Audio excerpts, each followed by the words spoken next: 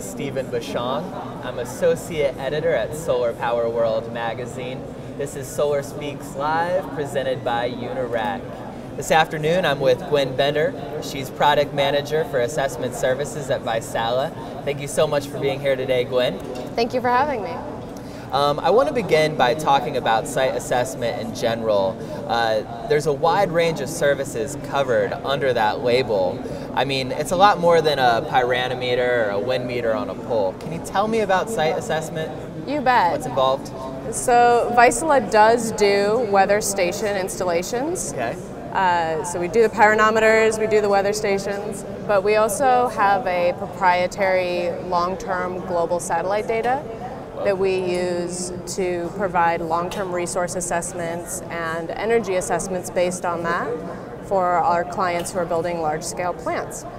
We also do some project design services, and I think that we're seeing some traditional assessment services also start to bleed into operations as well. What do you mean by long-term satellite weather data? What is that? So for us, that means it is 16 to 18 years globally, depending on the different satellite regions that are involved. They have different histories. And so for us, that's a pretty long term. If you talk to my counterparts on the wind side, they would say that's pretty short because they like to do 30 years. Right. But that's a different... Why is that length of time important? You know, I would say that when you're building a solar plant, you're typically looking at an operational lifetime or financing for an operational lifetime of 20 years. So you want to try to get as close to that 20-year period with the resource information as you possibly can. And given the limitations of the satellite information right now, that's about 16 to 18 years, but it gets longer every year. See, I have this question about past weather data, Sure. and whether it's a reliable predictor for the future with climate change and changing weather patterns. What can you say about that? So what I can say is that the last 20 years, I think, will continue to be the best indicator that we have for the next 20 years. Okay. Climate change is happening, but it's happening on a very long time scale.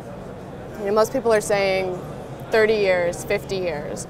And so there may even be some changes in that 10 to 20 year period. But it's very, very difficult to say what exactly those are going to be in every location. So the best thing we can do is look at the past with our eyes open about what changes could come. And so there's an uncertainty that comes with any assessment that you do. And you know, everybody's going to hedge for the future. Yeah. Nobody finances off the mean. You always go a little bit more conservative than that. Yeah, or at least you'd hope. Yeah, I mean, I think that we're seeing more people try to build climate resilient portfolios so that you are, you know, if you are somebody who has a portfolio of sites, you are looking forward to something like climate change or even the El Nino that's coming, right? That's going to affect different parts of the country in different ways. So you try to balance. You have sites in California and New York. You have sites in So you're just saying a different places. climate-resistant portfolio is a diverse portfolio. You have installations everywhere. You have installations everywhere. You may have different kinds of installations. So you're doing solar and wind. You're doing wind and hydro. You know, I think you can build a portfolio that is solid based on renewables, even though renewables are variable, if you're being smart about where you're locating them and how they work together. Okay. Well, solar is an energy thing, but it's also a money thing. So are banks requiring more site assessment data? Have they always required it? So banks have always required it for large projects. You must have the best possible energy assessment, which means the best possible resource data sitting behind that. And that's always been the case for very large projects. I think that we will see a move towards that diligence feeding into more projects if the ITC expires. Like commercial projects? Commercial projects, portfolios of residential projects, because all of a sudden it's like all your money is going to be based on your production. And so you better be able to make a very accurate prediction of what your production will be. So if the ITC expires, I would expect more people are going to have to care in a rather short order. What's the gap right now between what projects actually produce and what they, should produce? Yeah. Is there a gap that can be reconciled through quality site assessment? So I think I won't speculate on if there's an industry-wide gap at this point. We certainly saw that on the wind industry, that there was several years of underperformance as an industry based on how things were assessed. And that everybody's worked very hard to remove those biases from the assessments that are done. And as an industry, eyes open, the wind industry went through that. I don't know that we have enough information yet from solar as an industry. Projects haven't been installed long enough yet for us to make that call. On a site-by-site basis, you see some projects underperforming, certainly. You also see projects overperforming. And that seems like it'd be great, but does come with a cost. You left money on the table when you went to finance. If you're overperforming your estimate, you may be clipping at your inverters and losing, money, power you could be selling, right?